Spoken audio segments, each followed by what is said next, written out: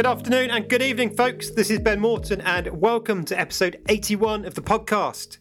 This is part of the solo series of the show, and I've designed it to give you the practical tools, the tactics, and the insights around specific facets of leadership to help you on your journey from good to great.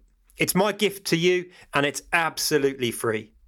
In this, my second solo episode, I want to talk to you about the importance of values for us as leaders.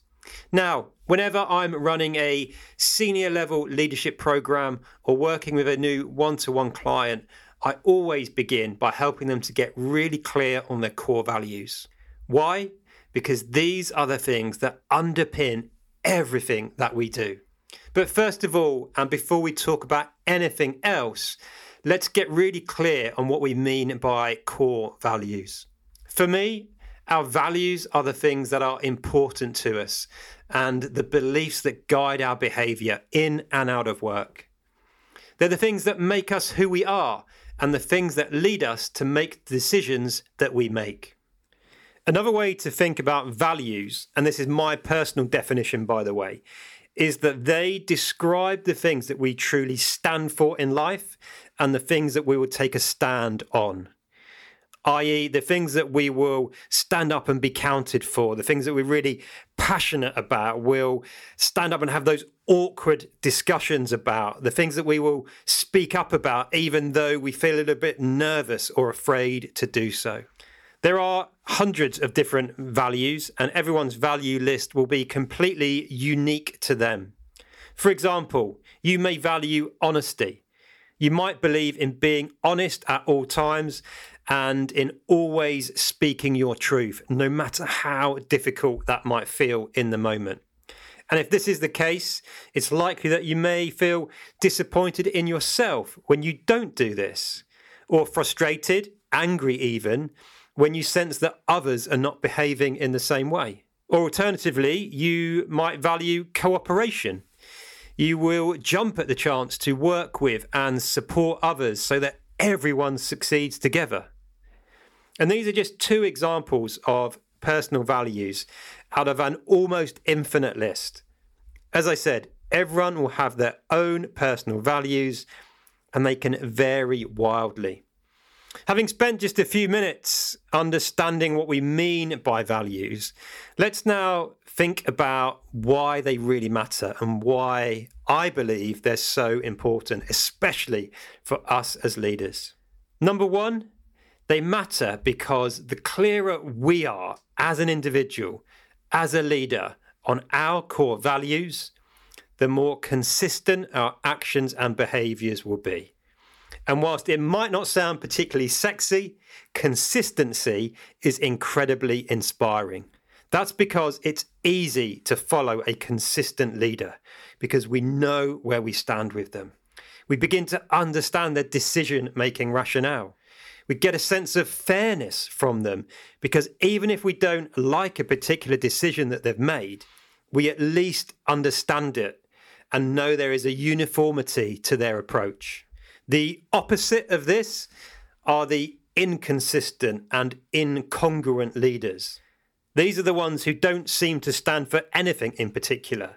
And as a result, this means that as a follower or a peer or colleague even, we never really know where we stand with them. We never know what decision they're going to make, and we can't anticipate their next move. And of course, the drawback of this is if people can't anticipate our next move, they're limited to the degree to which they can use their initiative. And things just start to slow down in our teams and organisations because we become the bottleneck in our own team or organisation. These are also the leaders who are hard and difficult to work for or follow. We tend to follow them out of necessity rather than choice. We follow their position rather than the person. If you want to avoid being this type of leader, then I really encourage you to invest the time in clarifying your core values. Get really granular in terms of what those values are for you, but then go deeper. Like, what do those values words actually mean? You may say, as we discussed earlier, that honesty is important to you. But what does honesty actually mean for you? Because it will mean different things to different people. To help you with this process on the first step of this journey, I've got a new 12-page toolkit that you can download for free that will guide you through the process. You can access it via the link in the show notes that I've provided for you. For much of the time, our core values, our personal values, guide our actions and decision making on a very unconscious level, even if we've not invested the time in getting really clear about what we truly stand for. But with more clarity around our values, we can start to make this unconscious process more conscious. Because with better awareness, we can make better decisions. And better decisions lead to better outcomes. What this means is we can use our values on a much more conscious level, particularly when we are faced with difficult decisions. Perhaps those decisions where there is no black or white, right or wrong answer. During those times when, let's face it, as leaders, we operate in this space a lot, when we're working in the grey. To do this, we simply get clarity around our values and then start to filter the decisions we're about to make, or the options we're considering even, through the lens of our values. We can ask ourselves questions like, does this decision fit with my values? Or alternatively, we could say something like, what would somebody working in my team who knows my core values think about the decision I'm about to make? Would they think it is true and honest and authentic? Does what I'm about to do match the words that they've heard me sharing? Finally, another reason why values matter is because we're likely to feel better if we're living our life in accordance with our values, and we're likely to feel worse if we're not. This applies both to the day-to-day decisions and to some of the larger life choices that we make. Let me share a personal story. If I think back to my time working for one of the UK's largest companies, I didn't particularly enjoy working there. If I'm honest, I operated way below my potential, and these two factors both started to have a negative impact upon life in and out of work. And whilst I absolutely didn't realise this at the time, the main issue was the fact that many of my personal values were at odds with those of the organisation. And at that time, I didn't have the level of clarity around what my values are as I do now. What this meant was that a great deal of subconscious effort was required to regulate my behaviours and change how I worked, and ultimately was forcing me to try to be somebody different to who I truly was within that organisation in order to get on.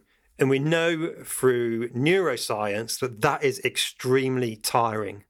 We are literally using up brain power, brain capacity, when we're having to regulate our emotions and behaviours in that way.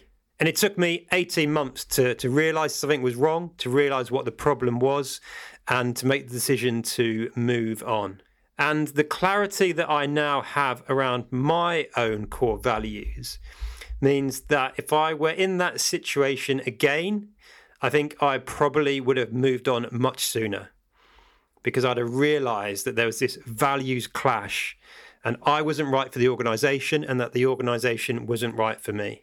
But more importantly, I like to think, and hey, look, I never know if this is true or not, but I would like to think that given my time again, with the level of clarity I have around my core values, it's likely that I wouldn't even have joined that organisation. Because through the interview process, through my research, I'd have realised that actually my values weren't aligned and I couldn't be authentically me, truly me in that organisation. So I'd have said no thank you or pulled out of the recruitment process much earlier. And again, this is the level of clarity that I'd like to help you achieve. And one of the first simple steps that you can take on this journey is to download my free 12-page values toolkit that I mentioned to you earlier. The link's in the show notes for you. I know that you'll find it really useful, And also, I know that you'll be pleasantly surprised by the quality of what I'm sharing with you. It's so much more than the usual lead magnets that we see online that we all download and then we're thoroughly disappointed with. So please do check it out. I know it will be really helpful for you. And that's it for this episode, folks. As always, I hope you've enjoyed listening. I hope it's been useful. But above all, as I always say, I really hope that you are able to go away and make some small positive changes as a result. And I hope that you are able to go away and start doing the work of getting even more clear around your core values so that you can be a more effective and more inspiring leader. But I guess, again, almost more importantly than that, I hope that it really enables you to love the work that you do, to enjoy leading your team or enjoy the journey to becoming a leader. Because at the end of the day, we spend so much of our waking hours at work. So we really should enjoy it and love what we do.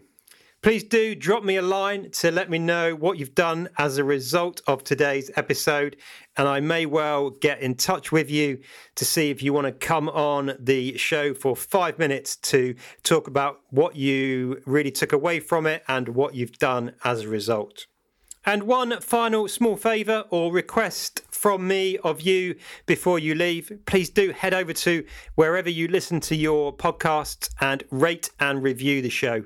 It really does enable us to keep bringing you more and more episodes with great MDs, CEOs, and subject matter experts in a particular facet or aspect of leadership. So that's it for this episode, folks. Take care, look after yourselves, and until next time, lead on.